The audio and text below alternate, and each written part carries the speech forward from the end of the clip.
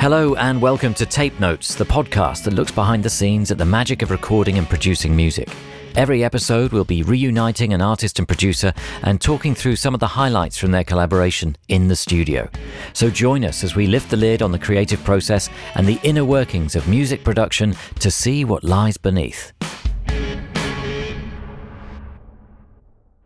Hello, I'm John Kennedy, and joining me for this live episode of Tape Notes is S.G. Lewis to talk about how he wrote, recorded and produced the album Audio Lust and Higher Love. Samuel George Lewis, better known as S.G. Lewis, is a singer, producer and songwriter from Reading, England. Having spent his teenage years playing in local bands, Sam began experimenting with electronic production and remixing. In 2015, he began posting tracks online and quickly built a loyal following for his evocative beats. After catching the attention of music execs with his remix of Jessie Ware's You and I Forever, he signed to PMR Records. Following the release of 5 successful EPs between 2015 and 2019, Sam set to work on his debut album. Fueled by his long-standing love of house, funk and disco, Times was released in February 2021.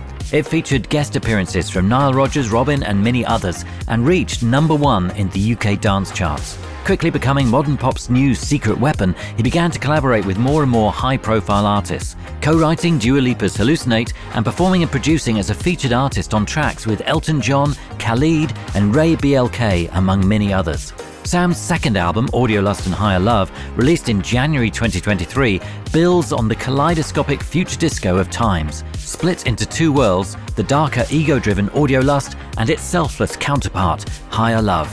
So now, let's head to Mother headquarters in Shoreditch, East London, to join Sam and a live audience, all listening on headphones via our incredible new Sennheiser Live Rig. And what better way to start our conversation than by hearing something from the record? This is Infatuation.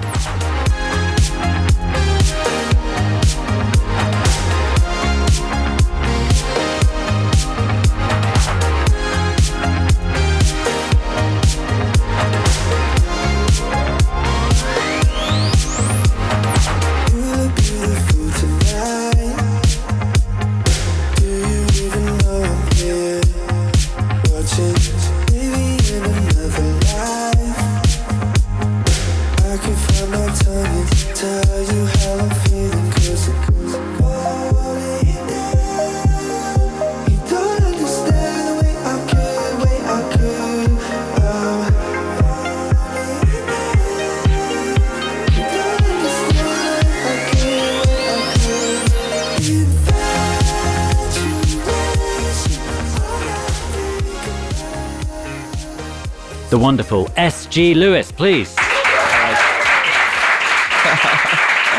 Thanks, man. Sam George Lewis, as he was known to his teachers, and Sam was just telling me that it seems as if roles have been reversed because when he was at college studying music production, his teachers didn't really look after him or take to him. They thought he was a naughty boy, but now he's the guru. Well, it was my fault. I stopped going to my lectures because I started making songs in my bedroom and then I stopped attending. So it was kind of my fault mostly that, I was failing the course because I was just spending all my time working on remixes and stuff. So then when it came to the exams and the coursework, they just weren't very happy with me. So tricky business. But then at the same time, you were applying yourself because you were actually making the music and working on production. It's a difficult one with studying something creative because I dropped out of uni, and when I told my dad I was dropping out of my university, he was really angry. He's like, "What?"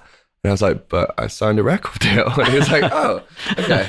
But until then... Will they pay off the loan? That's what his next question was it? Oh, no, definitely not. Oh, I had to do that. Yeah, it wasn't part of the deal, unfortunately. But, I mean, it's a really useful thing to do to go and study. But obviously, if your path takes you somewhere else, then it takes you somewhere else, So, Yes, definitely. And now, of course, there are so many different ways to educate yourself, such as podcasts like Tape Notes. Yes, and you get to watch the whole process in action tonight with a little help from S.G. Lewis himself. And I did think at this live recording that we might be presented a problem with your music, Sam, because it instantly wants to make people dance. And we're all sat here on an assortment of different kinds of chairs with headphones on. And maybe it could be a kind of silent disco. Is that okay if people get up and move a bit? I saw a bucket of beers on the way in. So, if anyone feels so inclined, I'm not going to stop you. But, Excellent. So Infatuation was one of our first tastes for Audio Lust and Higher Love, the second album by S.G. Lewis. So We were lucky enough to talk to you before, Sam, on episode 69 of Tape Notes. If you haven't checked it out, you really should. Was it episode 69? Episode 69. I know, it sounds saucy. We chose that number especially for you. Yeah, I was waiting for my moment. You know? Yeah, exactly. So that was the Times album. Having released that, I mean, it's not that long ago, February 2021. What did you want to do with the next record? So I always thought that I would take a lot of time off in between albums to sort of refocus and kind of get inspired again. But it was middle of the lockdowns. We'd gone back into lockdown and I took about 10 days off of making music, and then I got really bored. So I was like, well, better start the next one. So I started to just kind of throw stuff at the wall as such, trying to find like a path to kind of center around. And I kind of find it hard to make projects without kind of a central concept or theme. So once I had a few songs in front of me, then the concept sort of started to appear in front of me. And then from there was able to kind of really like zone in. And then I sort of spent a series of, went to a couple of residential studios, and I would go for like a month or two with a couple of close collaborators. And then we would work intensely for like, 4 to 8 weeks. And there would be pretty much like very little contact with like the outside world in those periods. So it was really different for me, because I guess the last album was very much, it was more collaborative. There was like more features and stuff. And then the sessions were kind of more varied. I would do like a day or two with people. But in this format, I kind of would spend extended periods of time with the same group of people. And it kind of allows you to kind of dive deeper in those working relationships that you build. You kind of get more comfortable with each other. So then you're more willing to try stuff that you might not necessarily have tried before. Yeah. And does the title reflect any of that? Or does it reflect, I mean, you're talking about a concept. So Audio Lust and Higher Love, the kind of general concept being this kind of idea of exploring lust versus love and how the two can be sort of confused with each other, and how one version of that is kind of like a short-lived, rushy, kind of egocentric version of love and relationships. And then the second half being this kind of more fulfilled, actualized version, and something that's kind of more longer lasting. And so kind of exploring the kind of yin and yang element of that as well, how those two kind of different versions of love and relationships can be confused with one another. But just that they kind of also represented two different sonic worlds, I kind of found that they had two different sounds.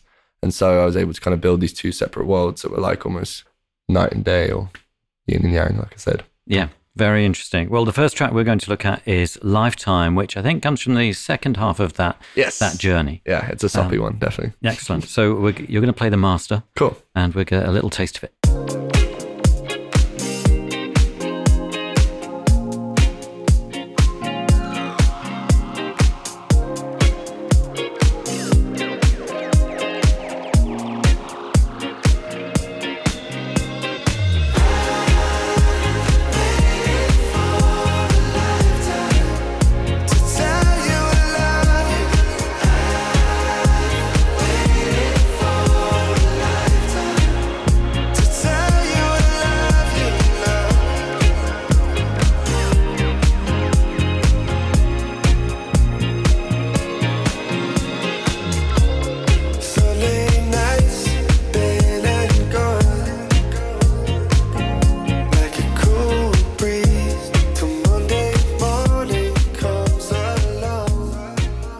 A little taste of Lifetime by S.G. Lewis from Audio Lust and Higher Love, and that comes from the second half of the album, track 10. So is that the Higher Love section? Yes, exactly.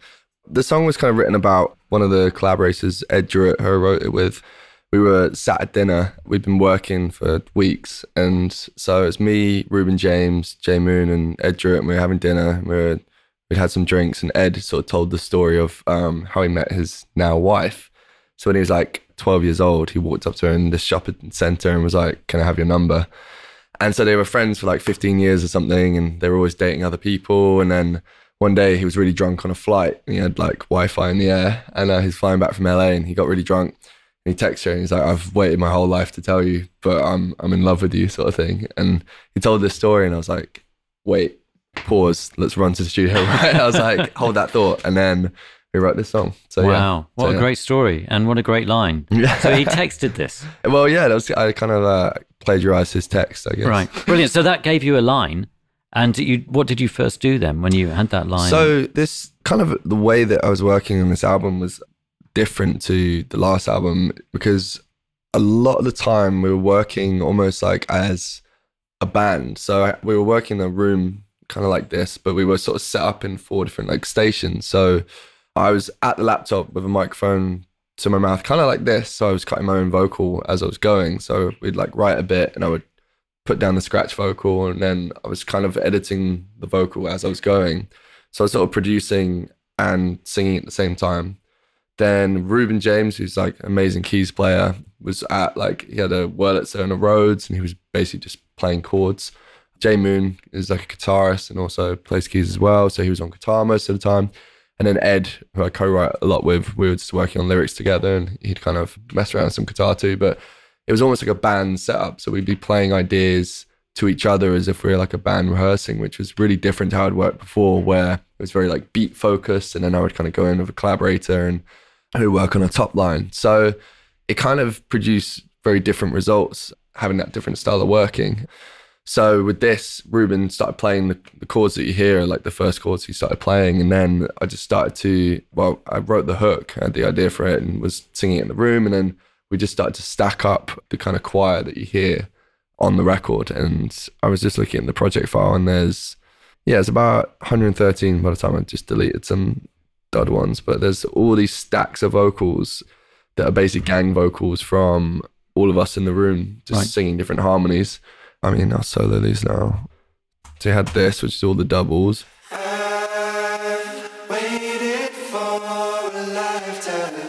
Then we started adding these harmonies. So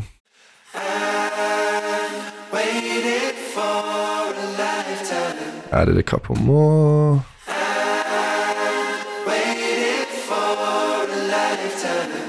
So we would also, as we were recording these, I would basically put the mic up, and then we would kind of stand in different parts of the room to kind of try and achieve that like choir effect, and also kind of changing the voices every time. So like try and sing in like a different tone every single time to sort of add timbre and texture. Yeah. So it's many people, not just the 4 of you. No, exactly. And just using one mic? Just one mic. I think it was a U87, but I think you're able to like switch the mic pattern to omnidirectional as well. So it's kind of moving where the mic was and stuff. And then as you're adding more and more.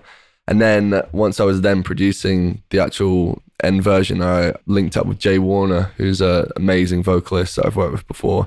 I just wanted to add more texture, and he's got one of the most insane voices. So I basically doubled every single harmony with him. And I mean, if you solo his vocals, they're pretty...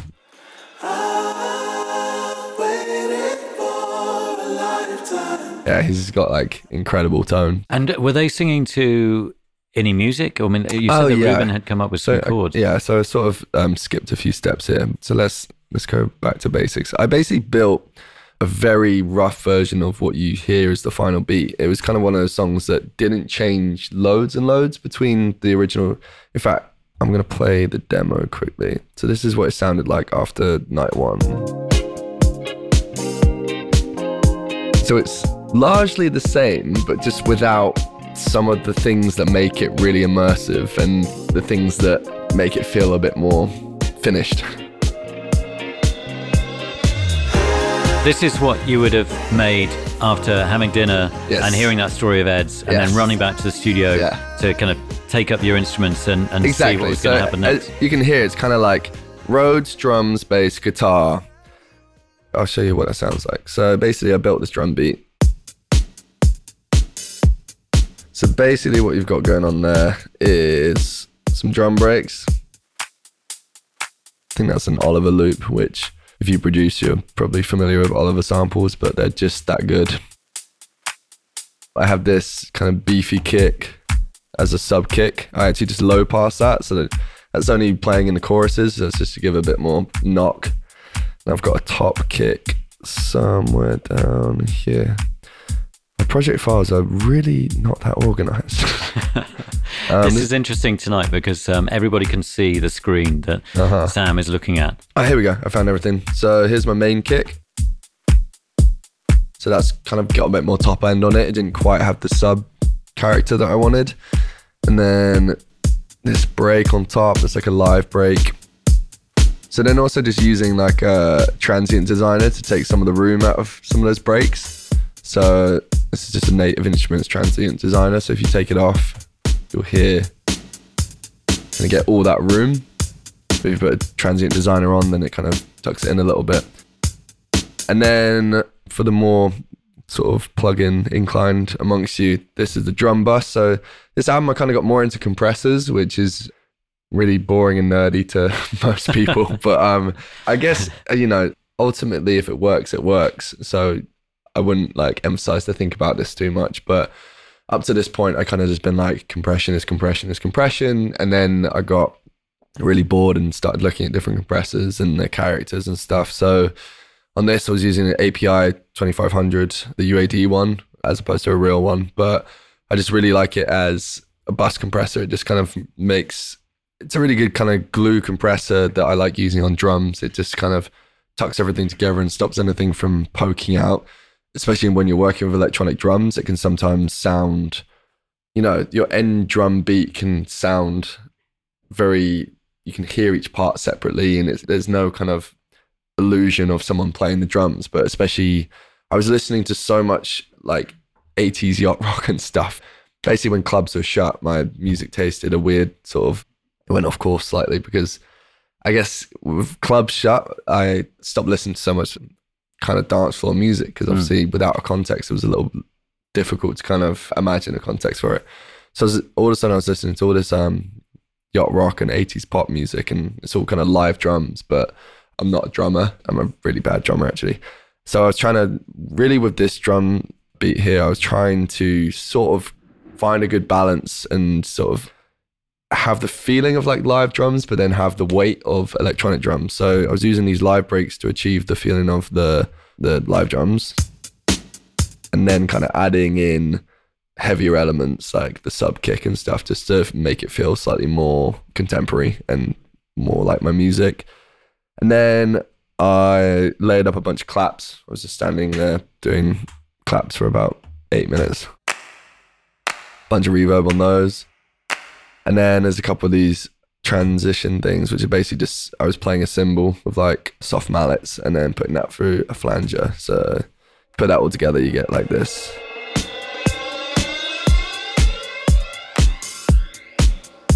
But that was actually a real cymbal that you were Yes, playing. yeah, I recorded that. And do you put that compression over all of this at once? Yes, So this drum bus here, if you can see the screen, got the API 2500 first, so it's all just kind of tucking it together.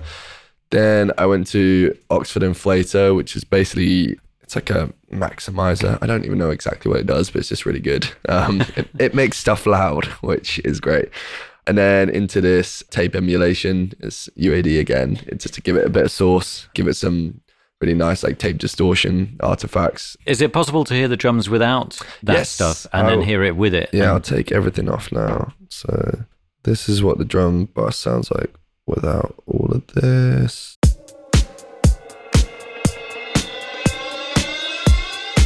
And then add it all back on like this.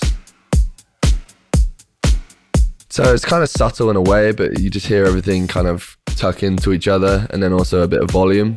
And it just kind of knocks harder. Like when those plugins are off, I don't find it as like, doesn't make me want to nod my head as much. Yeah. So yeah. So once I had the drums, I'll solo the roads that Ruben was playing. So this is the beautiful playing from Ruben James. So this is really simple. It's just, I think it was a Rhodes rather than a Wurlitzer. And then just a chorus plug-in on there just to kind of give it some stereo depth. And then got him to kind of double the chords on piano on the chorus.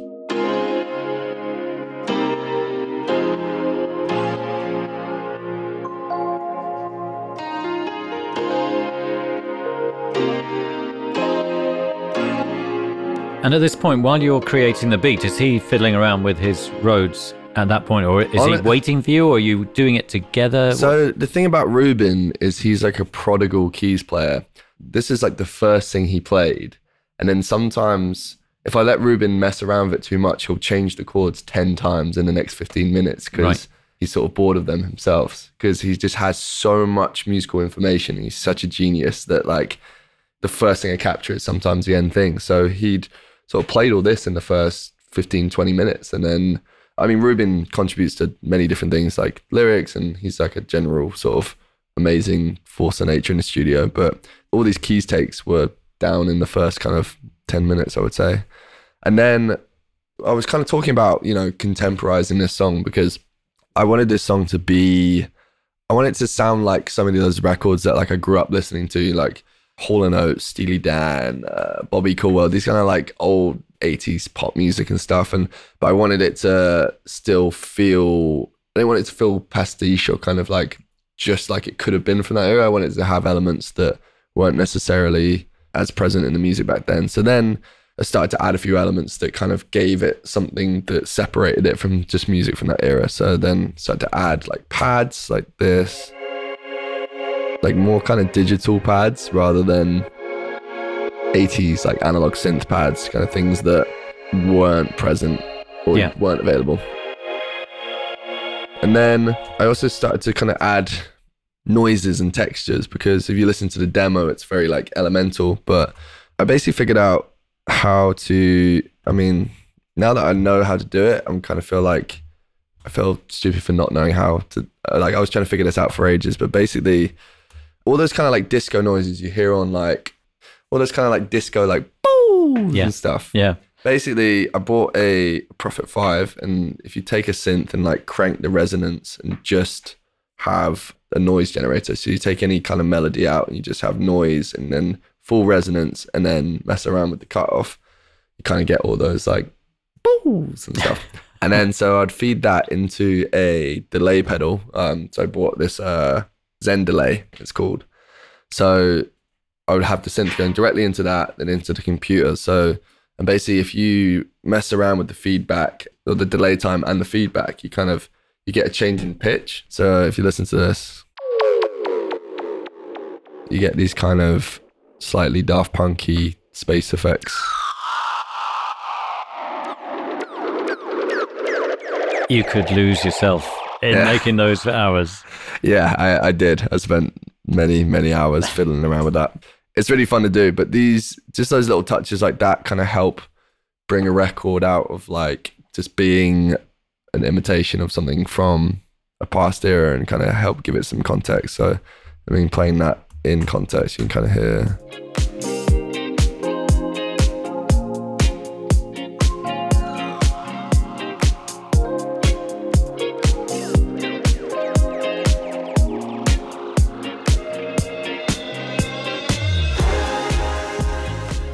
So I was just scrolling through it and I wanted to touch on this again because we spoke about this last time, but I very much started as a producer and the thought of singing used to completely scare the shit out of me. And then kind of the more time I spent in the studio, I guess gained some confidence in it. But then on the last album, I put out a song called Chemicals and it ended up being sort of the most popular track off the last album. So then I guess that instilled sort of like a confidence in me, but then also like a curiosity that I wanted to just like explore that a bit more and kind of push myself to do that. So I know there'll be people in this room and people listening that see themselves as producers or instrumentalists, but just try singing because like everyone can sing a little bit. Like even if you think you can't sing, you kind of can. And there's so many tools available to you as like a producer, you know, to help you get to where you need to be in order for your vocal to be bearable to your own ears. Also, I feel like no one likes the sound of their own voice. Like even when I'm tracking vocals, I have to like remove myself from my immediate voice in order to stop myself from just cringing myself out and being like, oh shit. So I just wanted to kind of look at this vocal chain just to kind of like show you how I make my own voice bearable for myself. So start off with some tuning. In fact, I'm going to take all this off and then you can see just how much the plugins are doing. So, got tuning. Sunday nights, been and gone. So then some EQ, take out all the low end. I have a really like muddy voice, so I just try and take a lot. I mean, it's going all the way up to 270 hertz on this, which is really high pass, but Sunday nights, some compression, and gone. then a bit of high end. This plugin called Gem Dopamine is great for pushing air through vocals. It imitates a Dolby tape effect, which is this old engineering technique that they basically did to push top end through vocals. And it just saves you having to like push high end on EQ, which like sometimes can cause phasing issues and stuff. De-esser, Waves Doubler, which I use on my voice a lot. It just basically makes your vocal kind of, gives it a stereo effect and kind of makes it sound a little bit more saucy. Sunday nights, been and gone. Soothe. This is a great plugin for lazy EQers amongst you. Basically, it's just really good at taking out nasty resonant frequencies without you having to sit there and zone out on them. So if you're lazy like me, then this is really great. Some more EQ. Don't know why I've done that again. Just felt the need to cut more low end. Some more high end stuff because my voice is so muddy. And then some reverb. Sunday nights, been and gone. And then just a little bit of sidechain compression just because I like the vocal to duck sometimes. Sunday nights, been and gone. So I do that quite a lot with my vocal. It's more of a preference thing. Some people actually don't like that on vocals because it kind of makes it more of like a instrumental element than a lead vocal sometimes, especially with kind of dance leading music. It's just nice for the vocal to kind of duck with the music sometimes. You kind of get more of like a nodding effect. Sunday nights, been and gone. And then finally I did this delay bus. So it's just a H delay on like half notes. And then the delay then goes through a reverb, and then the reverb, there's a flanger after it. So basically the flange is constantly moving. So what this does is it just moves the delay around the stereo field. So it adds interest and movement to a vocal because your lead vocal is always kind of going to be in the middle. But if the delay is kind of moving around sort of in the stereo field in your headphones, it can just kind of add a nice psychedelic element to something. So Sunday nights, been and gone.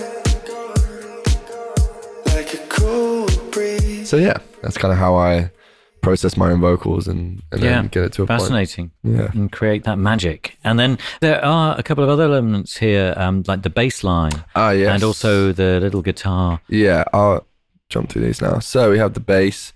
So this is Jay Moon. Jay is an amazing bass and guitar player. So this is just a live bass basically. There's just a little bit of compression, bit of distortion. And then I've got Decimal on here, which is basically a bit crusher.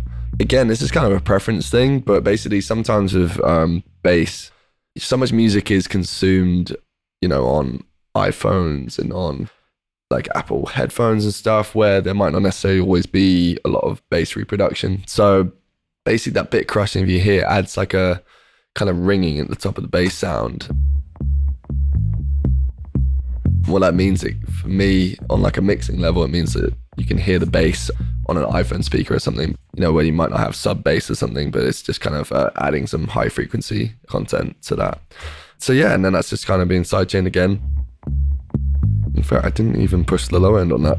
I cut the subs because I had the sub kick kind of taking up that like sub 60 hertz. So then my live bass, I didn't need that carrying any sub because I don't really know if this is true of all music, and as ever, they're just rules. You don't have to follow them necessarily. But with dance music, if you have like your kick and your bass both taking up kind of that sub region, then they kind of compete for space, and then your mix kind of gets all muddy. So yeah.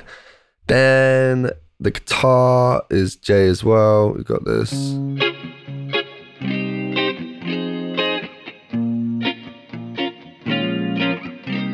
Really simple. It's just like a CLA guitar plugin, which is just a really good like instant sort of amp mod.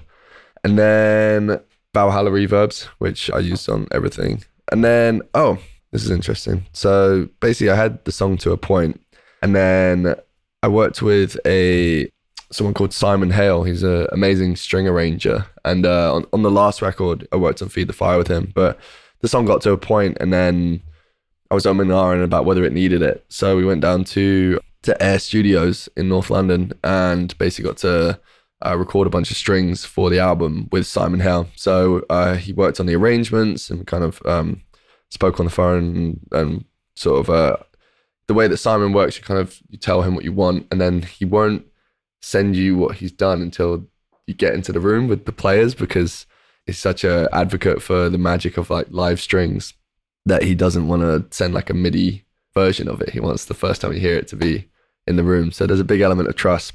I mean, I was just solo this, and you'll see why I trust him so much.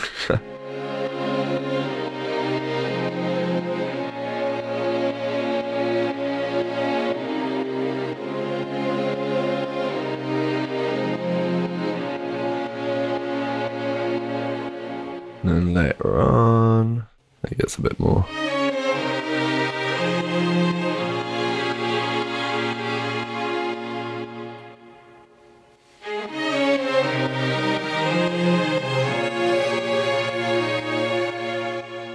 Yeah, pretty incredible. Yeah, they sound lovely. And it's interesting when you hear all those different elements, like the guitar and the keyboards and the strings on their own, without the beat, you could create a very different song. Yes, yeah. This is kind of the most traditional sounding track I've probably done, and it's definitely like an ode to like the music I grew up on and stuff. So there's a lot of very like traditional elements in there, and it's kind of like pretty far removed from, you know, some of the dance music I've made. And that was kind of the main challenge with this track. Was I knew that I loved the song, but it was like striking that balance in the production of like not wanting it to be pastiche or just an imitation of something from that era. So those little details are really important. Like I did a lot of different versions. So this is like version 19 of the same kind of structure, because, you know, all those things that we discussed, like the vocal processing, these kind of tiny little bookmarks really add up to like the bigger picture of how a track is perceived, or how I personally perceive the track. Just tiny little things that when you go back and listen to music from the past, there's like certain ways that they would like process vocals. Like when I play that vocal, you can kind of tell that that's from just the amount of effects and compression and high end. It's not something that sounds like it would be from the 80s as such. Yeah. So really, that's one of my favorite things to do, is just to combine sounds from past eras and then to kind of update it with kind of small elements of things that wouldn't have come from there. And then I think you kind of end up with something that is a good nod, but not kind of just an imitation. Yeah, it feels contemporary now. It feels 2022, 2023. I mean, maybe play up through the song and introduce all the elements to round things off. Absolutely. So we've got the drums here. Okay, so we've got all our drums and a bunch of noises. And then the bass. Then we got the keys.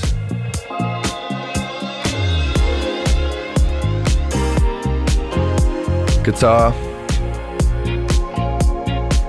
And then vocals.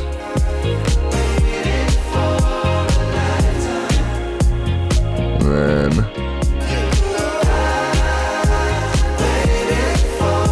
and strings.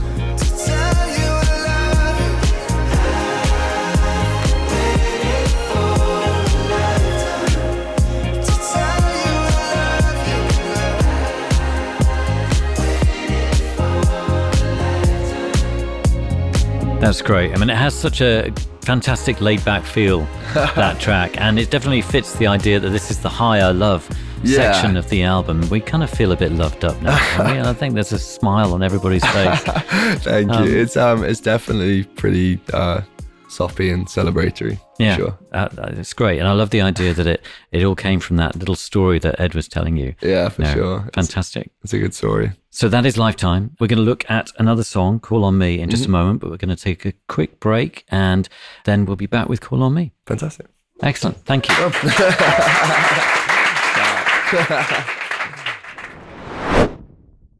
You may have heard us talk about Tape It before, and if you haven't, then let me fill you in, as they are the sponsor of today's episode with a fantastic offer for you. Tape It is an iPhone recording app made by musicians for musicians.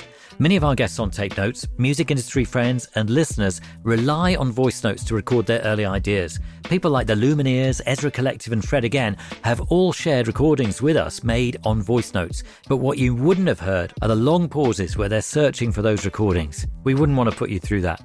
As you can understand, organising and finding the right notes, let alone a specific part, can be a nightmare. Tape It solves all of that voice memo chaos with intuitive labelling features, including automatic instrument detection, markers, and collaborative mixtapes, meaning you can share band practices, organise set lists, and brainstorm ideas with co-writers and band members. Plus, you can record straight from your lock screen and attach text and photo notes to each recording. One of our favourite features within Tape It Pro is that you can record in stereo using 2 microphones along with gentler dynamic compression to give a much more natural sound than any of the usual apps. It's a huge upgrade to the microphone and all-round audio quality. It really helps support the podcast whenever you engage with our sponsors. So if Tape It sounds like an app you'd use, then do us a favour. Pause the episode, head to the link in a recent episode show notes, or visit tape.it/tape notes and give Tape It a go. That's tape.it/tape notes. You can download for free or use the promo code Tape Notes for 50% off Tape It Pro. Thank you, and now on with the show. Did you do it? Honestly, Tape It is fantastic. All of the Tape Notes team members are complete converts, and excitingly, some of our guests have started to use it as well, so I really would recommend checking it out. This episode is supported by Musiversal, an amazing new service for working with session musicians remotely. If you use session musicians or would like to, but it's been too expensive or hard to organise, this is for you. And we have a special offer for any Tape Notes listeners, 25% off for the first 3 months, and you get to skip the waitlist, but more on that in a moment. I've got David from Musiversal here to tell us all about it. Hello, David. What is Musiversal? Hey, John, thank you so much for having us on here. Appreciate it a ton. Musiversal is an online remote recording studio for artists, producers, composers, anyone who's a music creator to work with session musicians remotely. In a couple of clicks, you can go on and you can book a session with a drummer or a guitar player, a piano player, you name it, they're on the platform. And so the way that it works is all of the sessions are hosted over live stream.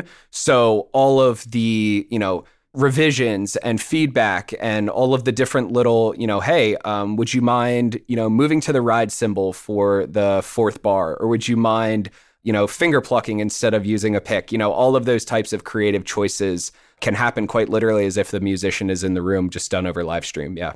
It sounds amazing. And in a way, the clue is in the name, Musiversal. It means that whether you're a beginner or whether you're somebody with a lot of experience, you can still get access to the same kind of level of musicianship and creativity. Yeah, it's amazing because it allows the music to have expression on it and musicianship that, if I'm sitting in my basement playing piano versus a piano player that's played for, Jay-Z or has been playing for 25 plus years, the material that comes out of that is going to sound night and day. What does it cost? So the service is $200 a month US, and included in that is all of the sessions. So there's no additional fees or anything.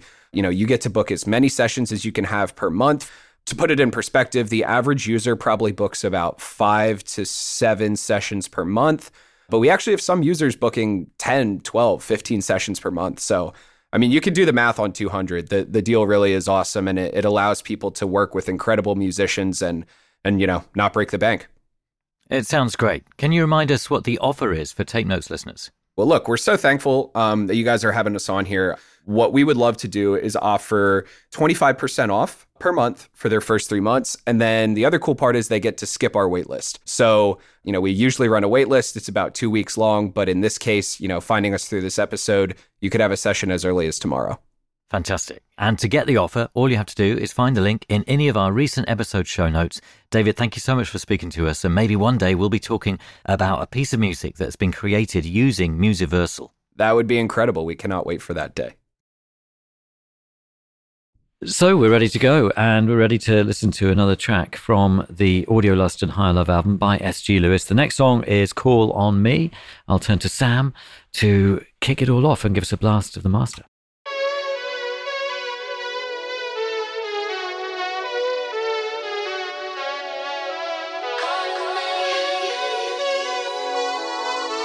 Call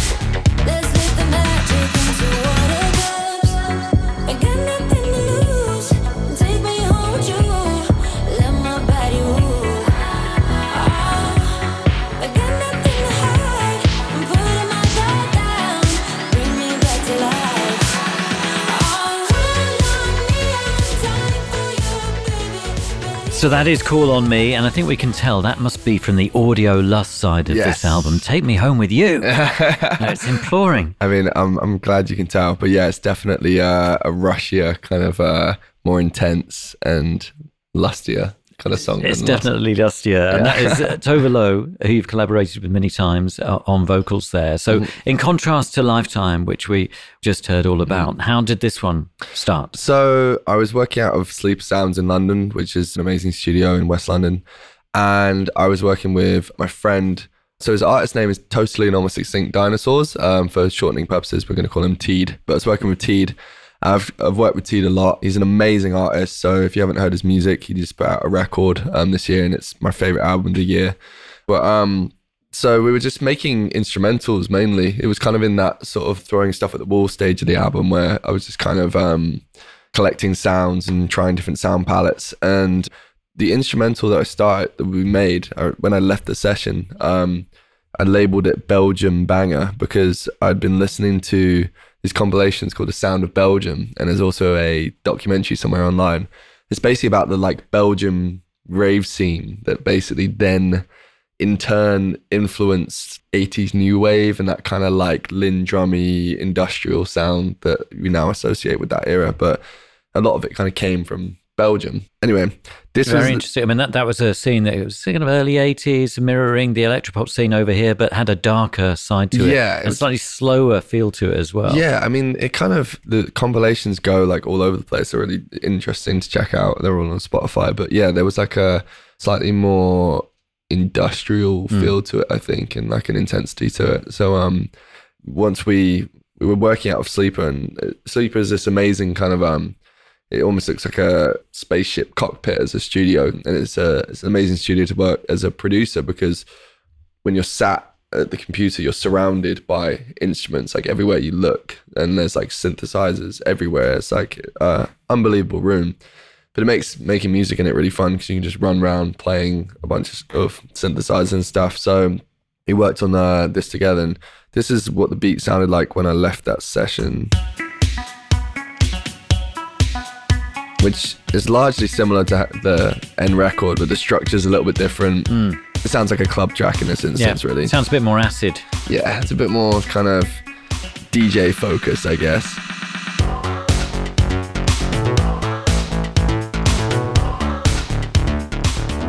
So the way it was made was, Sleeper has all these toys, all these old drum machines, all these old synthesizers, and it means that there's very little in this song that was done on a computer. It's all kind of just recordings of old drum machines and stuff and synthesizers. So basically started with the drums.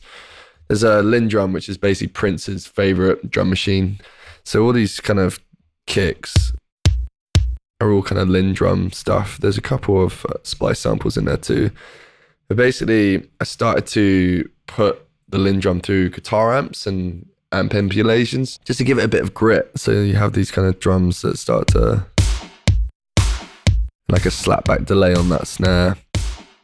And then, like I did on the last song, I kind of like to layer like a live break in sometimes, just to kind of like add some texture. So you have this like super compressed break in there. And then some Oliver samples tucked in just to kind of make it a little bit more contemporary. So then you solo this. I can hear the cowbell somewhere. It's hiding. Anyway, the cowbell is also a Linn drum.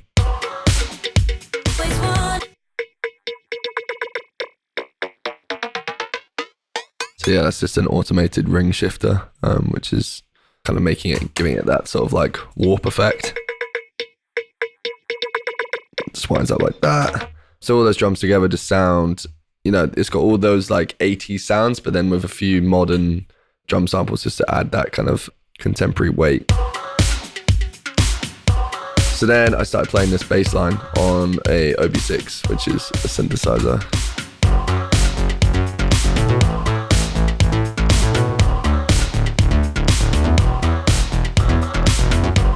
That's like the main two elements, and then everything on top is kind of extra, but that drum groove and that bass groove was kind of the foundation for the whole song.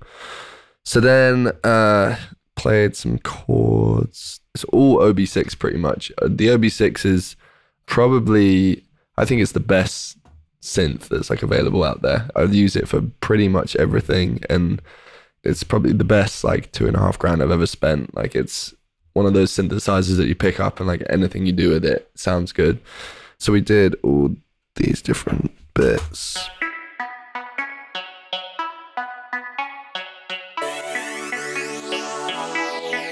So what you're playing us is all OB6? Yes, it's all OB6 right now. And then Teed played this lead line. Again on the OB6? OB6 right. Again. And then there's a couple more bits in here.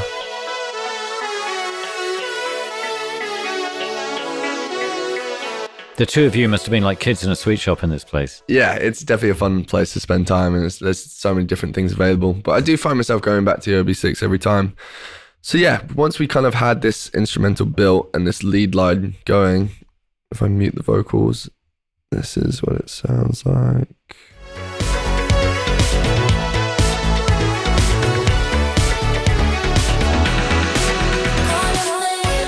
So then, yeah, it was kind of at a stage at this point, and then I met Tove Lo. So we'd been meaning to work together for a while, but we'd never met. And actually, I met her husband before I met Tove. It was funny because I was at a Phoebe Bridgers concert, and Matt Healy was the surprise opening act. So all the 1975 guys are there, and her husband Charlie is a creative director, and his company works with the 1975 guys, who I know you had on the podcast before. Yeah. Great episode. Was this in, thank you, was that in the States? I seem to remember him telling me that Yes, he did a few. It was the Greek theatre, yeah. So I was there and I was chatting to Charlie, but we basically went on this night out, and we started just like getting quite drunk, and we went to a couple of bars, and we were becoming fast friends. And I hadn't even like heard his name yet. We were just kind of like, and then it was quite late, and he was like, "Oh, I think you're working with my wife next week." And I was like, "Who's your wife?" And he was like, "Oh, Tove Lo." I was like, "What?" So basically, because we kind of made fast friends, there was this sort of not pressure, but like it was going to be really awkward if the session didn't go well, because me and Charlie had become friends, and then it was like he'd gone home and he was like, "Oh, you're gonna work with Sam, and it's gonna be like great." So both me and Tove were saying afterwards, like, we were both kind of nervous if it had gone badly. Yeah, it just would have been a bit awkward. So anyway, luckily it went well. So I took this instrumental kind of in its basic form into the session, and I played it to Tove, and we started to write to it. So I will kind of solo some of Tove's vocals here. She has the most incredible tone to her voice. And where was this? Where were you meeting up together? I was working out a studio in LA. Tove lives in LA, and she came down to the studio, and then we started to write Call on Me. So Tove is she's one of those artists who's also just like an incredible writer. She's like written lots of pop songs for other people. She co-wrote Ellie Goulding, Love Me Like You Do, which was like a huge, but she works a lot with like the MXN crew, like Max Martin and all that lot. So the way that they approach pop music and writing music is just incredible. They've learned so much about the art of like constructing songs. There's like an attention to detail that they take with the music that's kind of just another level, really. So even with this, we wrote the first version, and then we changed the lyrics like 4 or 5 times. And I'll quickly just play you a couple of the versions, because we went round and round in circles and ended up back at the start a little bit. So there was this version.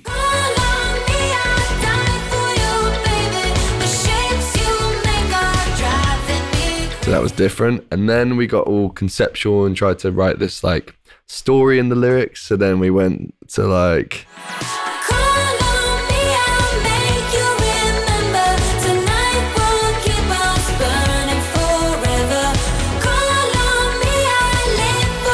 oh, that was another one. Then they changed the title of the song. And sometimes this process, it'd be easy to kind of like lose yourself in that process and lose sight of what is even good. And we definitely did at one point. We kind of drove ourselves a bit insane. So yeah, there's lots and lots of different versions, but I guess it is to say like sometimes a song needs changing. Like sometimes when you have a good demo, it's tempting just to be like, great, that's it. And it feels good and you don't want to mess with it. But something I guess I learned from Tove and that kind of camp is that it can always be better and you can sort of mess with it and you can improve lyrics. So we really worked at it and then we ended up with the version that you guys hear. So she was saying as well, I don't know, I think that's not right. I think we can come up with something better. Yeah, and we both kind of trying to be polite, I guess, in the process, and you want to like make your collaborator feel seen and heard, but ultimately there was a point where we had like different opinions on what the lyrics should be, and we were both trying to be so nice about it. So we were like, well, like neither of us were like, it has to be this, but the final version was really like a compromise that we kind of like met in the middle, and actually I'm really glad that we did, because the stuff that she changed was improved the song dramatically, and it's one of those ones where now that I've had time to reflect on it, I'm glad that we did change it. So yeah. And even going back to those versions now, some of the lyrics feel kind of like clunky, and like sometimes if a lyric is clunky, it can get, especially with a dance record, it can kind of take you out of the illusion of the record. And phonetics of lyrics are so important, and especially on dance music, once it was going like, call on me, I'll make you remember, tonight we'd leave our bodies forever. It was just a bit too clever in places. And sometimes, especially when it's like escapist dance music moment, trying to be too clever can kind of make you go, wait, what was that? Like, what did they say? Like, where are we? What? So yeah, the phonetics and the way that they flow off the tongue is really important. And that's why, there's so many successful songs that lyrics are important and the meaning of lyrics are important, but there's so many songs that are essentially gibberish at the same time, but they feel good. You know? It's like, or they even sound like something completely different. So it's worth working at that and making sure that there's nothing in there that's super clunky. Yeah. But let's hear what you came up with then. Yeah, so let me solo some of Tove's vocals.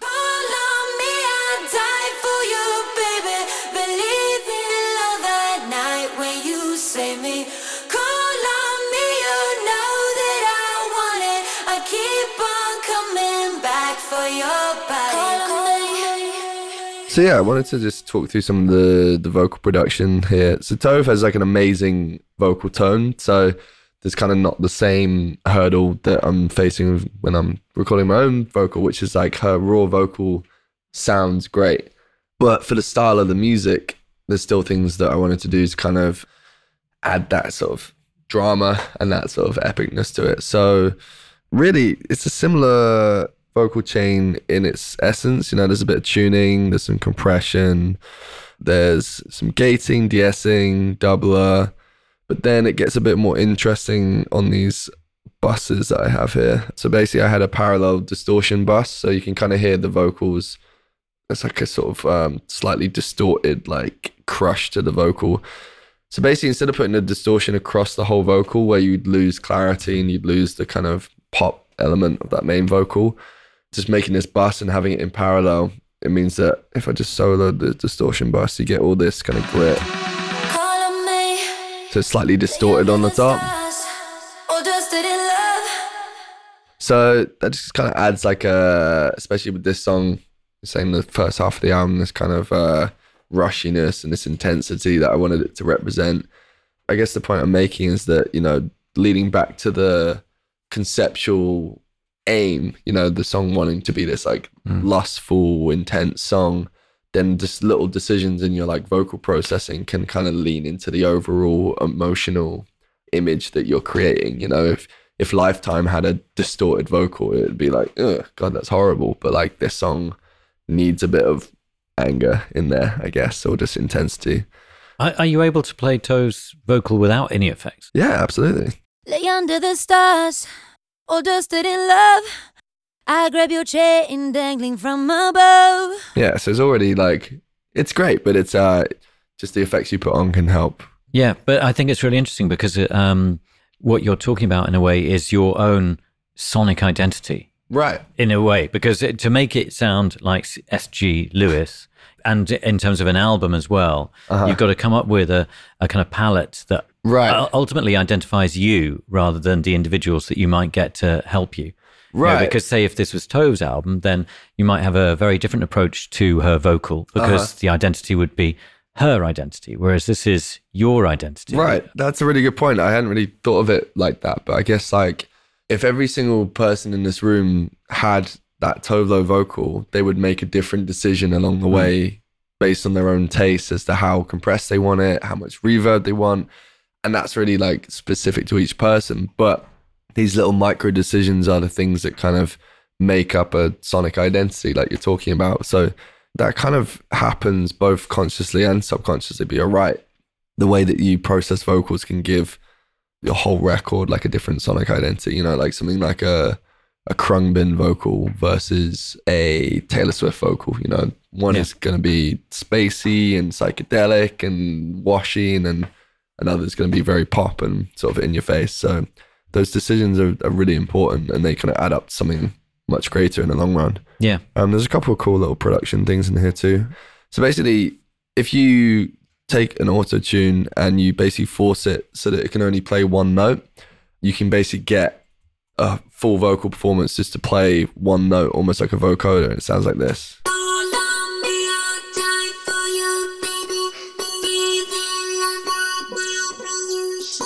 So you get this really cool kind of like jumping formant effect. So if you take the auto tune off, it sounds like this.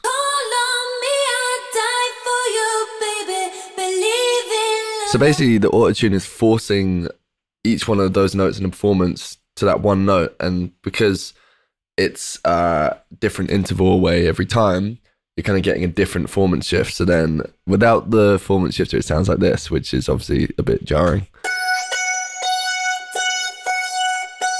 So then I put the formant shifter on afterwards, and you get this kind of cool. And really all that's doing is adding a pedal note to the chorus, because it doesn't always work musically, but for this song it really does. So then when you add all of Tov's vocals in, it adds this kind of texture. Which if I play these together, if I take it out, put it back in.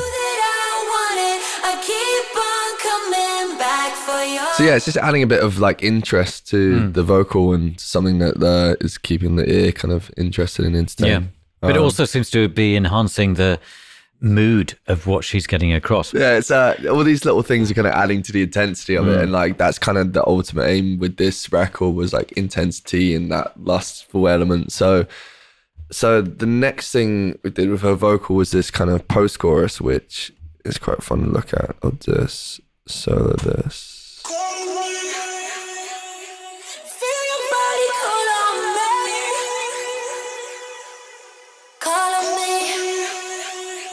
So basically for this post-chorus, I just sent the lead vocal to this bus, and then I'm just automating the formant. So basically, if you were to automate the pitch, obviously you'd get out of key. So basically I'm just using a plugin called Little Alter Boy, which is a Soundtoys plugin. And if you look at that, when I play it, the formant's just shifting down basically. And then I did some like reverse reverb effects, which basically you get this like thing here.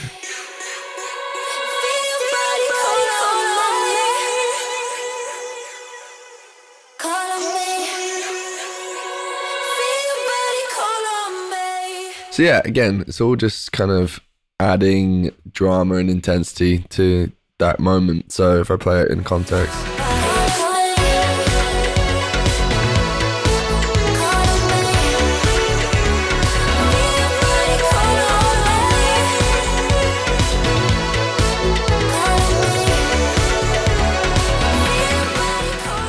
Yeah, so it adds a cool little kind of post-chorus moment and adds some sort of spaciness. And then, I mean, Tov's vocal is so good that there's not too much other kind of altering you have to do to it. There's some cool kind of BV moments, like this thing here. It's very 80s pop kind of head down moment. And then, yeah, kind of you have the final chorus. So the other thing, I guess, with vocal production is, if you have like 3 choruses in a song, you want to be adding something different every time that like builds in intensity. Because if you've heard the chorus 3 times, by the time you hear the 3rd chorus, you're going to be kind of bored of what you've heard. So basically I try to hold something back for each time. So there's harmonies that are in the last chorus that aren't in the first, and same with the second chorus. So by the last chorus, you've kind of got a bit more. The shapes you make are driving me crazy. Call on me, you're working it for me. I keep on coming back for your body. So you only hear those for the first time by the third chorus. It just helps keep the listener engaged and kind of adds just interest. And then also we did these pedal harmonies that only come in the second and third. Call on me, you know that I want it. I keep on coming back for your body. So that's basically just getting Tove to sing every note of the F sharp chord, because the song's in F sharp minor. So it's basically just getting her to sing an F sharp, Call on me, you an A, call on me, you and a C sharp. call on me, you know. It's basically a long-winded way of doing a vocoder, but it just adds a kind of texture that's not but there. it sounds great, and it means also that in a way, in your creation, she doesn't have to stand there and attempt to do anything crazy like this, Right. But but it means you can do so much and create Yes. such movement within the track, because the whole track gets quite intense near the end, doesn't it? Yes, it does. It kind of builds, and then there's this very dramatic drum roll towards you.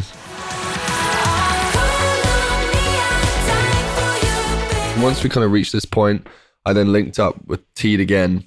And something that Teed is really good at is using really shit sounds to make something sound really good. I'll show you what I mean. So he adds these things that when you solo them, they sound kind of bad on their own. So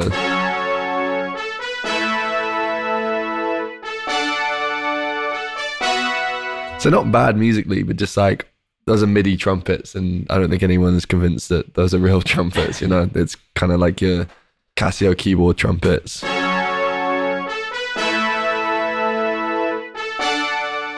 And then these chords here, which they're almost like big 90s trance chords.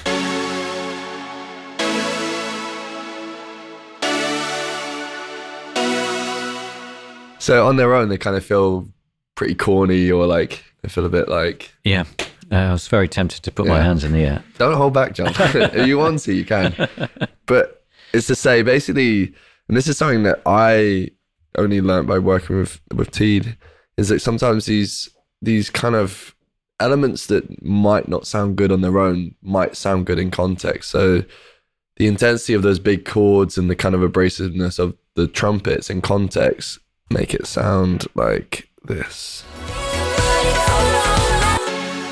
So they're in there, but in context, tucked in the right way, they just kind of add the intensity you want, but like they work with the other elements in such a way that they don't sound so rubbish. But, Yeah. But there's some stuff that he is very good at that do sound good solo. Like, Just in case he's listening and thinking, but I make good sounds too. oh Sam." no! He will be listening. He'll be like, "You motherfucker, Sam! Like, you're making me sound shit." No, he's the best producer I know. So, hi Orlando. So, all these little things just add up to a really like rich harmonic kind of field as such. It just makes something sound very immersive and epic.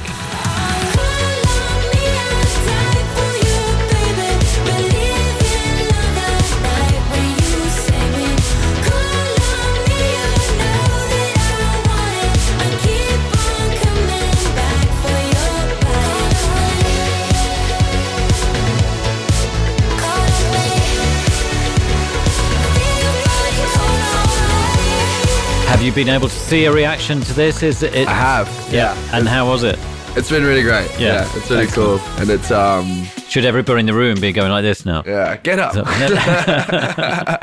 No, it's been really cool playing it live. And also seeing Tove play it at her shows has been really cool. Right. We haven't done it together yet live, but she's an incredible performer, and her fans go hard for her as well. They're like, they really ride for her. Yeah. So, I mean, if anyone's been to a Tove Lo show, I think they'll know what I'm talking about. But if you haven't, you should. Yeah, but also, the two should come together Yes. to perform this song. Absolutely. Fantastic. I'm sure we will soon. So yeah, that's kind of most things in this project file, really. Yeah. Oh, there's some cool space effects.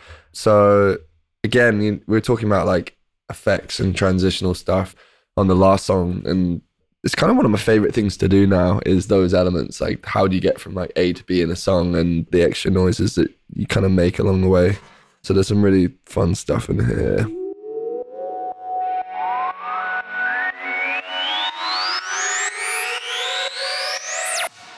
Most of these things are MS-20, which is a Korg synth.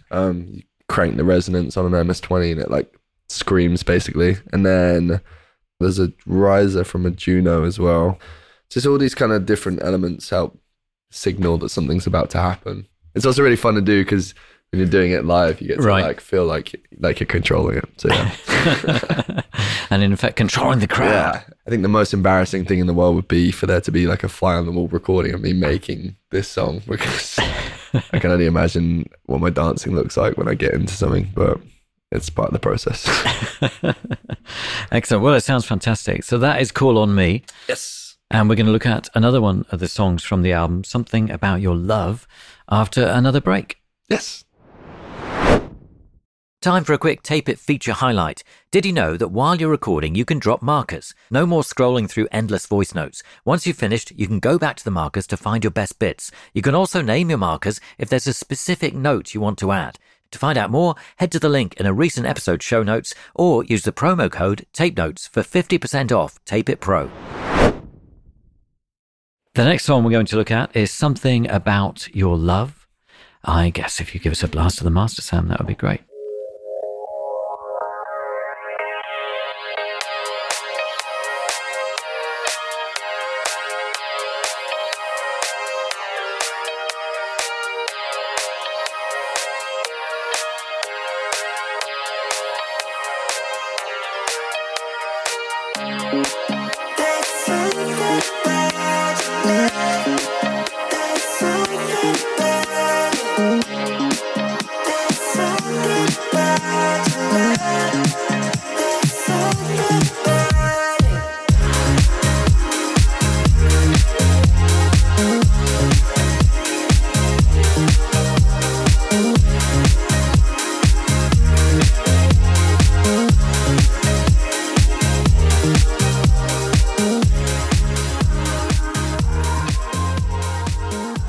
Just a little taste of Something About Your Love from Audio Lust and Higher Love by S.G. Lewis. And that is from the Higher Love section of the album. Definitely. So that's going to be track 14. Yes. So, I mean, this kind of has a French touch feel. Yes. So I think it's pretty obvious immediately. I mean, to anyone who's familiar with Daft Punk or is a fan of Daft Punk, this is definitely an ode to digital love.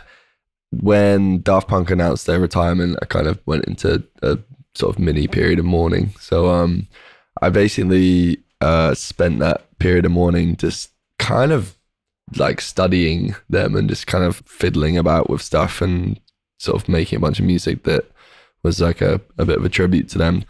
But it was a fun exercise for me because it was kind of studying like an approach to producing and a creative process that was slightly different to my own. And it's always, the more kind of different ways of approaching track you can kind of learn to do, the more kind of tools you have in your arsenal to make music. So kind of primarily biggest difference with this track is that it's heavily sample based. Well, actually, before we go to the sample, so I had the vocal hook and a rough idea of what the track would sound like kind of a couple of years ago, but I just hadn't figured out how to do the Daft Punk thing really, and or do my own version of it. So I'll play you the first. Actually, it says V2. I lost V1. So this is what it sounded like kind of 4 years ago or something, 3 or 4 years ago.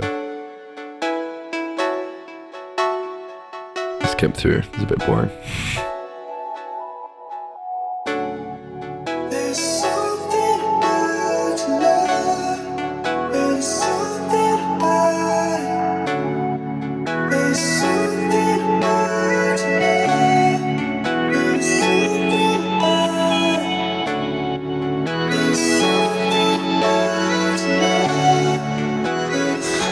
So yeah, like musically you can hear what it's trying to do, but like it just stylistically isn't in the right pocket.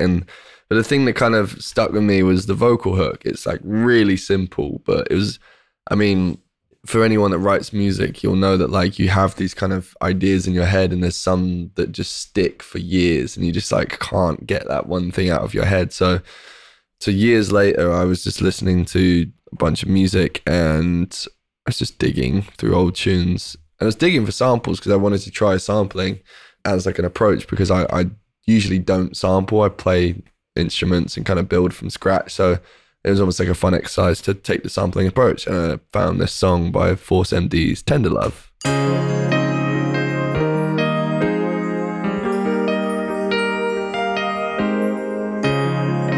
So I heard these chords and I was like, oh my God, that's amazing. Because it then goes into this kind of slow dance. Here I lay all alone. Apparently this was like a big school disco, like slow dance, especially in America. Wow. And I've played it to people. I mean, unbelievable. But those opening chords were kind of the thing that stuck with me. So I took a sampler and so this is called Serato Sampler. It's a really good free piece of sampling software. You can basically throw a track in there and there's a function called Find Samples, and it will basically cut a tune up for you, and you can basically just immediately be presented with a bunch of usable samples. So immediately you can chuck a tune in and you just start playing. Anyway, it allows you to basically play a song as if it was like an instrument. So very quickly, once I'd messed around with this software a bit, I realized that you can kind of throw songs in and just kind of tap around on a keyboard, and sometimes you'll find something really great. So I basically chopped up the opening chord sequence here.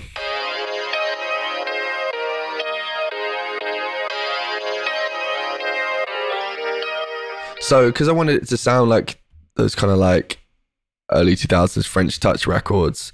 So samplers back then were like a lot more clunky. They weren't quite as like smooth and digital as they are now. You know, they were these kind of hardware old school samplers with limited memory. So basically I wanted it to sound more like a old sampler. So I left all these gaps in the sampling. If you look at the MIDI, there's like these kind of spaces.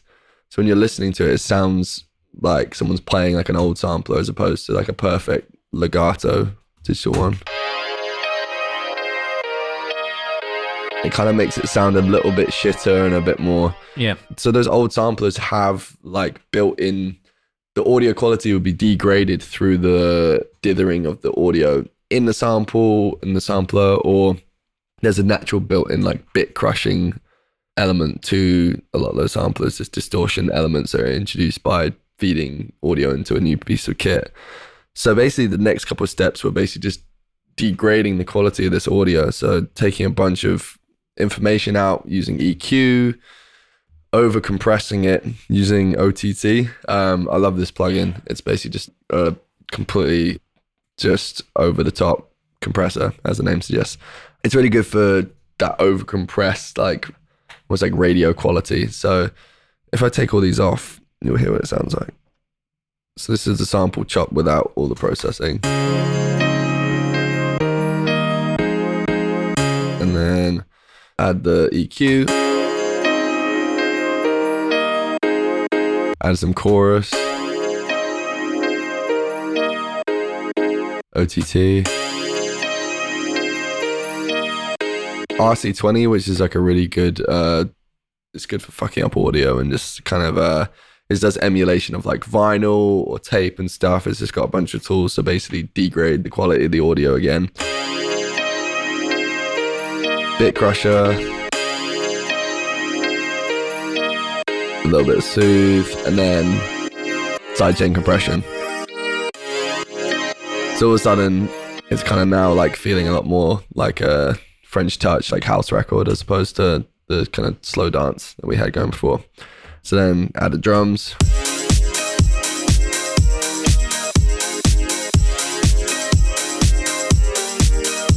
So yeah, I was kind of reading about the sampling, and then it was a case of trying to like reverse engineer the way that sampling would sound back then in 2022, and kind of trying to like essentially replicate the shortcomings of those old samplers, which is funny because the irony of it is like we have all this like amazing equipment now and we spend all our time trying to make it sound shit again. But something, whether it's the nostalgia or it's just like something about the audio which is like appealing to the human ear, for some reason, it's the same reason people use analog synthesizers or tape machines and stuff. It's like there's something about the degrading of the audio.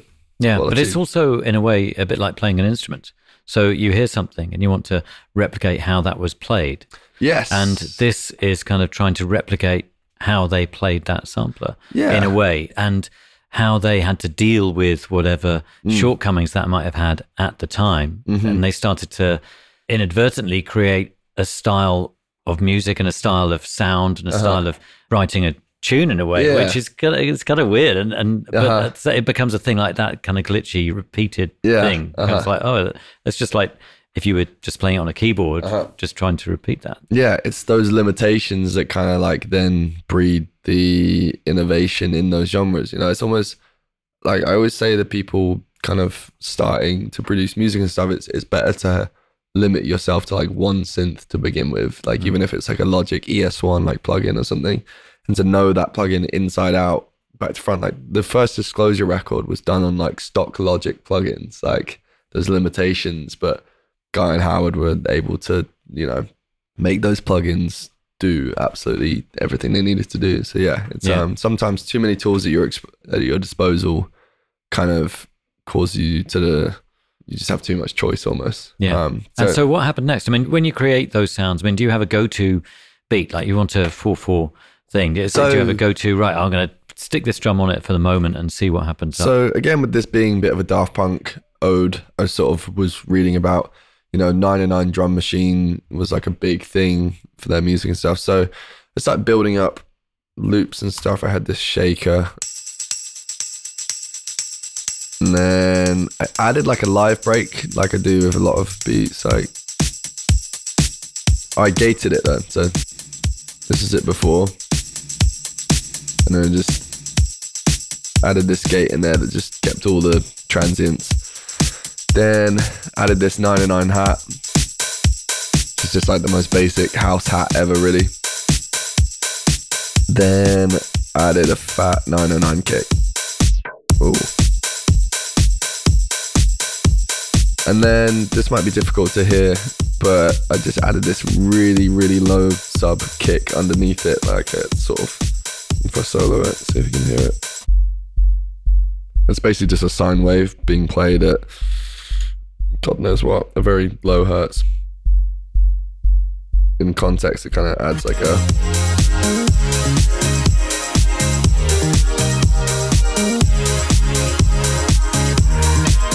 And then once again, the bus compression was a big thing. When I said before that I was kind of getting into compressors, the kind of like audio quality of the compressors was something that like, it was very distinctive of that kind of era and of that style. Because if you listen to it, it's kind of nasty. Like it's like over compressed. It's loud and it's like noisy. Like it's not like a well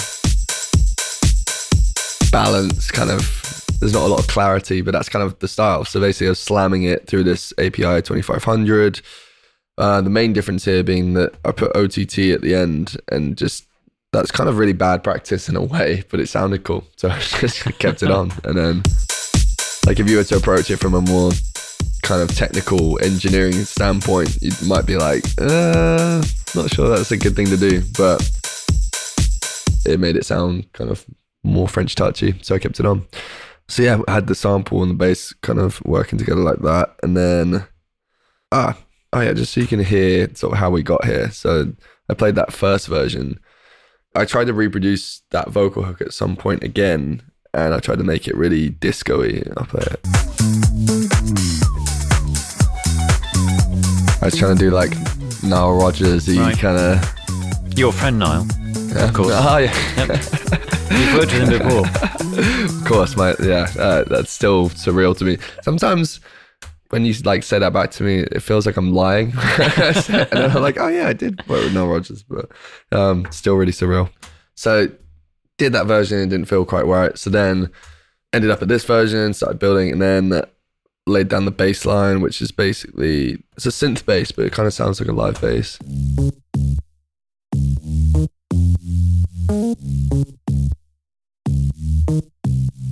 Again, that kind of bit crusher on the top is really like, it's a again, just like a stylistic kind of identity of that era, I guess. So once we had all those elements in, it kind of sounded a bit like this.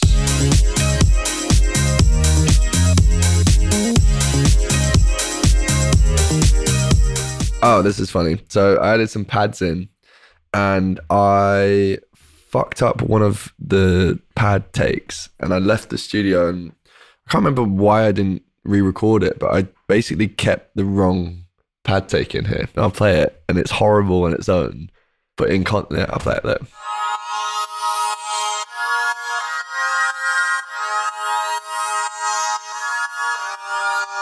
That last one is a really dissonant, horrible chord in the key. Like if I loop that last, it's wrong. Like it's not in the key.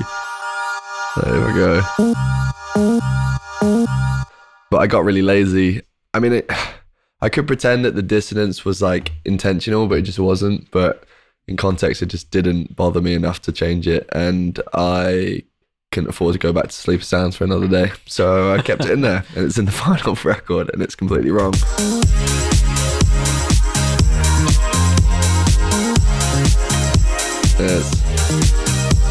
It's kind of buried, but once you stop it, you can hear it. So then I layered OB6, which I said before I love, and I got the chords right this time, which was nice.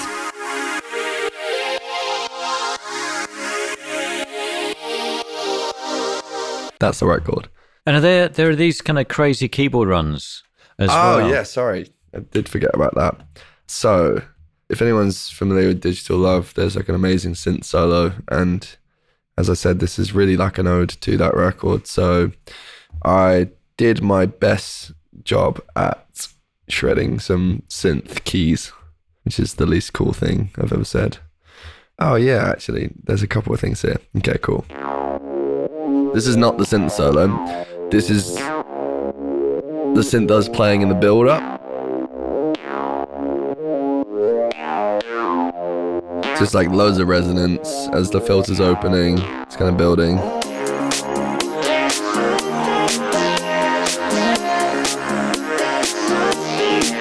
And then here comes the totally over-the-top synth solo.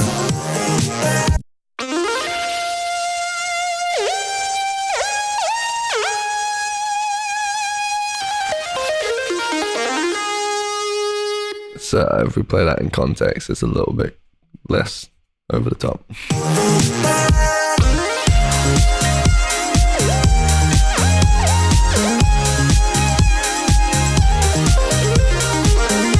So there's a couple of takes I pieced together because I was figuring it out, and then I was using flex time to adjust my shitty timing in places. This little run here. But I was trying not to over fix it because part of the fun of it is like the live element, so it's really not perfectly timed at all. Like if you put a click to it, it's pretty offbeat, but that brings in the humanity, doesn't it?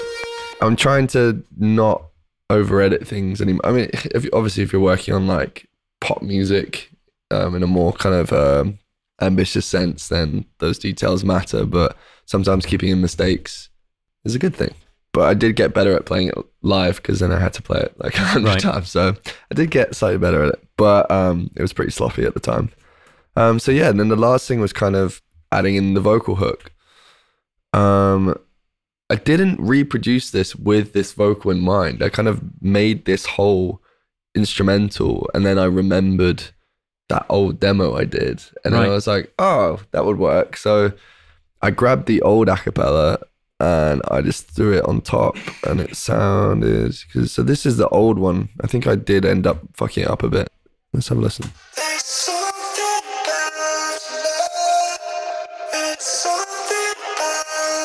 Yeah, so that's the old acapella with a bit of formant shifting and stuff going on to make it sound a bit strange. And I did end up tucking that into the final version, but I basically started to re-record all those parts, and it sounds something like this. There's something about your love. There's something about it. There's something about your love. So yeah, as you can hear, it's like a really heavily affected vocal. Obviously, like, especially with it being a bit of a Daft Punk reference, like the vocals are very like robotic in their music. So I really wanted to remove this from my like dry vocal as much as possible, really. So if I take all these plugins off. There's something about your love. There's something about it. And then Formant shifted it to kind of give it that almost like playful, robotic, like slightly higher pitched feeling. There's something about your love. Then added all the compression, There's something about your love. doubler, high end reverb, There's something about your love. delay, Something about and it. then sidechain compression. There's something about your love. So then added with the old acapella, you get this kind of really There's something about your love. heavily affected vocal. There's something about it. And then I just sang some harmonies over the top. There's something about Wait, that's a double. There's something about it. Ooh, that's high. There's something He's struggling. about your love. There's something about And then this one. There's something about your love. There's something about it. There's something about your love. There's something about it. And that's pretty much everything in this track. And what is formant shifting?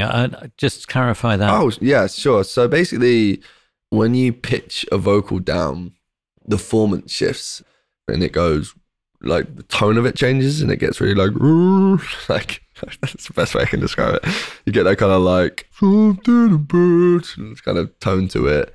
Formant shifters, they've worked out how to shift the formant without shifting the pitch, because usually in order to achieve that kind of change in formant, you'd have to pitch something down, but it would no longer be in key. But they've got clever plugins like Soundtoys' little Alter Boy now that basically allows you to just shift the formant without shifting the pitch. I'll show you quickly. So you started this. There's something You could go, about your love.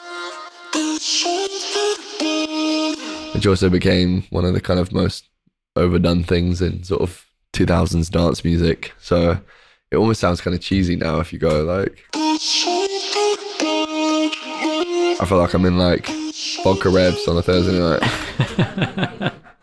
So yeah, it allows you to kind of change the perceived pitch of a voice without actually changing the pitch. Fantastic. Let's hear the master again. Yes. So I'll just drop us into that final drop.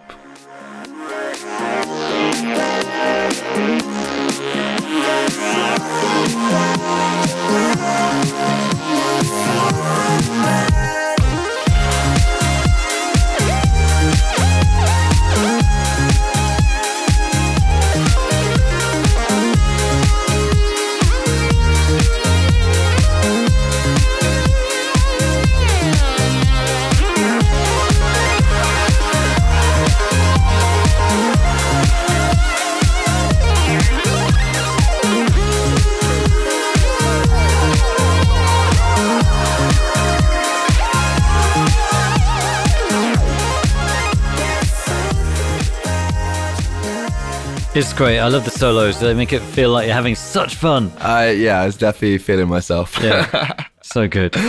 Thank you so much for something about your love. We've got a couple of questions that we always ask people on Tape Notes, and then I'm going to open up to our audience Amazing. here. You've done this before, so you've got a good idea. The tech question. Piece of equipment that you can't live without or that is essential to the recording of this album. You know, anything that stands out? I mean, you mentioned a lot of equipment. Yeah, so I got a bit nerdy there, so I'm sorry. It's good. People love it. So I would say, I'm trying to remember what I did last time. I'm trying to do some different stuff. But the OB6, I'm pretty sure I mentioned last time, but it's just an unbelievable synth and I use it every day.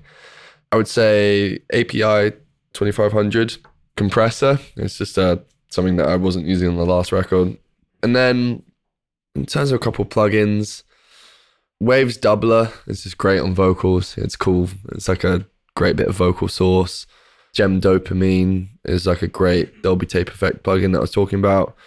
And then I would just say Native Instruments Complete as like a sort of package as well is pretty just something I use a lot of. But really, I've found a lot more pleasure and kind of joy in just getting really into the OB6. And obviously, like, it's nice to have a lot of toys, but like if you really just marry yourself to one piece of kit, then you can kind of really produce some interesting results. Yeah, totally. And the other question we always ask everybody is about advice, whether you've received advice that you always stand by or always hold dear, or since you've moved on, since we last spoke to you about times, whether you've learned some lessons that you'd like to share with people.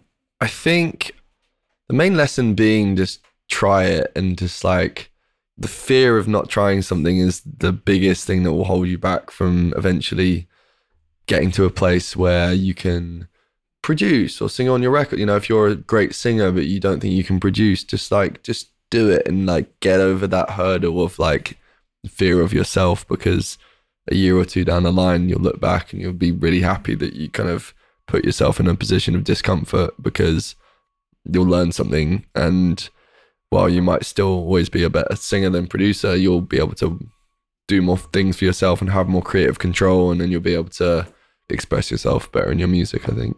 Yeah. I'm going to let some other people ask some questions. One over here. So that's great because you're very close. Oh, yeah. Hi, my name's Lockie, and I was just wondering, how do you know when a song's finished? Oh, that's a difficult question. Unfortunately, a song is never really finished. And given too much time, you will drive yourself insane with it. It's good to have someone you trust, like me and my manager Grant kind of go back and forth on like an A&R level, and he'll sort of have a say in being like, this is done, leave it alone. And then just the point where you can't imagine it being any better, or like, you can't hear anything else. It's like the point where you have to let go of it at some point. But, as long as by that point it still makes you feel good and you're still proud of it. I mean, I've definitely murdered some of my own songs by going over and over and over it, and then sometimes you can't even lose sight of whether a song is even good in the first place or not, but you're never going to be 100% happy with it, so there is a point where you have to let go of it. That's great. Find some trusted people, I guess. Yes. Anybody else want to ask a question? If you could pass that on. Sure. Hi Sam, my name's Bert. Hi Bert. I'd love to know who your dream collab would be. Oh, how long do you have?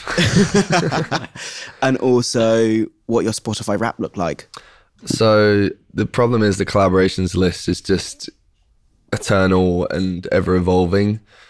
Dream collaborations, Sade and Bon Iver, I'm going to say. Those two. Great choices. Sade is a very rare Pokemon. So if she's out there somewhere, if she listens to Tape Notes. Wouldn't it be great if she listens to Tape Notes? I think practically every producer would love to work with her. Yeah, that would be, I think I'd just internally combust. But yeah, that'd be cool. And what did your Spotify rap look like? Yes, sorry. So yeah, it was lovely. I mean, it's always funny when you get those rap things because the numbers are just nuts. They're like 50 billion million people have turned on to your blah blah, and they're like, it was about 150 million streams I think for the year, and then there's a bunch of other information and stuff. But and I don't mean this in a negative way. I mean this as positively as I can. There's one thing I've kind of learned over the last couple of years is that the numbers will ebb and flow, and some tracks will stream really well, and some tracks that you really love won't stream so well, and a track that you don't love as much might take off because of a TikTok or an algorithm.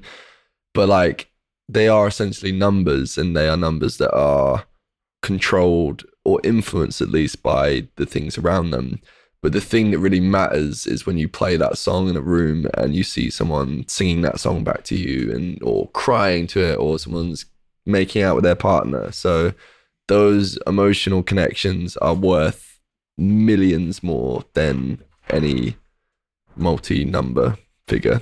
Yeah, I think we had got a question still at the back. Hello. I find it very interesting how you're saying you use like a lot of the modern technologies and Logic and stuff to emulate your older sounds, like overcompressing and like artifacts in your sampler. Mm-hmm. And I appreciate this is probably going to be quite hard to answer, but like, how do you reckon your sound palette would be like if you were born, 20, 30 years before you were? It's interesting because, and this is like a wider discussion in a way, but like a lot of that equipment was really expensive back then. And you could argue that there's a certain barrier for entry to music production 30 years ago. You might have had to have a dad that has a studio, or you might have had to have access to friends. The best thing about modern technology is that like if you can afford to get a laptop and buy a copy of Logic or Ableton or whatever, then you can basically do anything. That's really cool. I think it's a really great thing about modern technology. So the answer is, like, my family wasn't musical growing up, so I think my music would sound really shit if I was born 30 years ago, because I don't think I'd have access to any equipment. But if I did have access to it, I think I would resonate with similar sounds. And there's obviously got to be some kind of reason that I resonate with nostalgic sounding music. So I think that maybe it would just be yacht rock. Maybe. That's fair enough. Maybe it would just be you yacht just spend more time learning those instruments and then being good enough to get into a yacht rock band. Growing my mullet. Getting a nice moustache. Yeah. Sorting out your image to go with the tunes. Be a great idea. I think if they can get the microphone forward now, that would be brilliant. Hello, I'm Anwen. Hi, Anwen. Me and Lockie both do very amateur DJing, like uni organised parties, and your songs always go down so well. Oh, amazing, thank you. So I just wanted to ask about like the danceability. Mm-hmm. Do you go into making music kind of thinking, oh, this has to be so danceable, people have to be like proper bopping around their room kind of thing? Or is it just kind of, you're not really thinking about that, and all of a sudden it's like, oh, I've made literally the most danceable song of all time, aka Call on Me? That's a really good question. So the answer is that it varies track to track, and it even varies like album to album. Like Times was very much, it was a study of like 70s New York and disco music. So the dance floor was always in mind. And with that comes like certain techniques, like we discussed when we were going through here, like, is the kick hitting in the right frequencies? Like, does it knock you in the stomach as well as punch you in the head? All these different things. So when I'm making a dance track, like Something About Your Love, I'm thinking about those things. But with Audio Lost and High Love, with it being written in the pandemic, a lot of the time that was actually not a thought. Like, so something like Lifetime was kind of just more approached from a songwriting standpoint as opposed to trying to make it danceable. So yeah, there's definitely things you learn help with danceability, like techniques, and just making sure your mix has all the right frequencies and stuff to make things move. But a lot of that is just having the right drum samples as well, like, the right kicks, the right snares that just like make you feel good. So it's definitely a thought in mind for a lot of the music, and it's something that I'm still trying to learn to get better at. Very interesting. We've got one more question. Yeah, hi, I'm Morgan. Hi, Morgan. Following on from the Spotify comment, I know that in your last podcast you talked about how you still find it crazy how you got from SoundCloud to what you are now. Do you find that anything that you've done since your SoundCloud days has changed in the sense of the way you produce or how you produce as well? Yeah, I mean, like, from a technical standpoint, you're constantly learning. Every time you work with other producers or engineers, you learn new technicalities. I would say fundamentally it's the same thing. It's like, if it makes me feel good, if I feel emotionally attached to it, then ultimately that's the goal. You're trying to incite the biggest emotional reaction within yourself in the hope that it will have that effect on other people. But I would say I've also kind of delved more into writing and producing for other people. And in that respect, that is a different approach, because A, you're kind of serving someone else's creative vision. And then B, if you're working for like a pop artist, there's a perfectionism to pop, which is kind of also, it's really fun to learn, because it's like, we were talking about like the MXN crew earlier, like Max Martin and stuff. Those guys are experts at making pop music. So like when I was working on Hallucinate for Dua Lipa, there's an element of stepping back and being like, okay, is this going to work on radio? Is the intro too long? Does it get to the chorus quick enough? And that's like a different approach, but it's kind of fun. There's like a scientific element to that, which is kind of fun to learn. Thanks, Morgan. Great question. And thanks to all our questioners stretching across the room. Thanks for sitting in for so long, everyone, and getting amazing. Getting nerdy with me. Yeah, what a great bunch of people you are. And we've got a few more thanks. I mean, thanks to Mother for hosting, of course, providing this amazing venue for this episode of Take Notes. Thanks again to Sennheiser for our incredible wireless live rig. It has made this an amazing experience. I'm sure you agree. It's been able to let us focus on Sam's music so well and hear all those elements in such a kind of great quality. And of course, thank you for being here. Thanks for being such an amazing audience. And our biggest thanks must go to Sam George Lewis, SG Lewis. Thank you, Sam. Thanks, guys. Thanks for having me, John. A real pleasure to have you back on Take Notes, Sam. Really appreciate it. I listen to like every episode, so I'm always like geeked out to be here because I'm like, yes, I get to nerd out and explain what I'm doing. So fantastic. It was really exciting. And we're going to choose a final outro song. Oh, something else from your repertoire, something else from Audio Lust and Higher Love that can play us out. I mean, vibe like this. Should we go with that? I'm going to play Vibe Like This with Ty Dolla $ign and Lucky Day.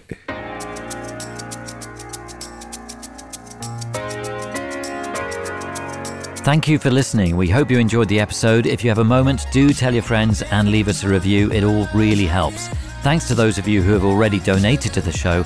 I'm just one part of the team that brings you Tape Notes. It relies on your support. If you'd like to donate, please head to our website. Once again, thank you for listening. Until next time, goodbye. Let me make up for the time I missed. Been around the world, I'll take you on my next trip.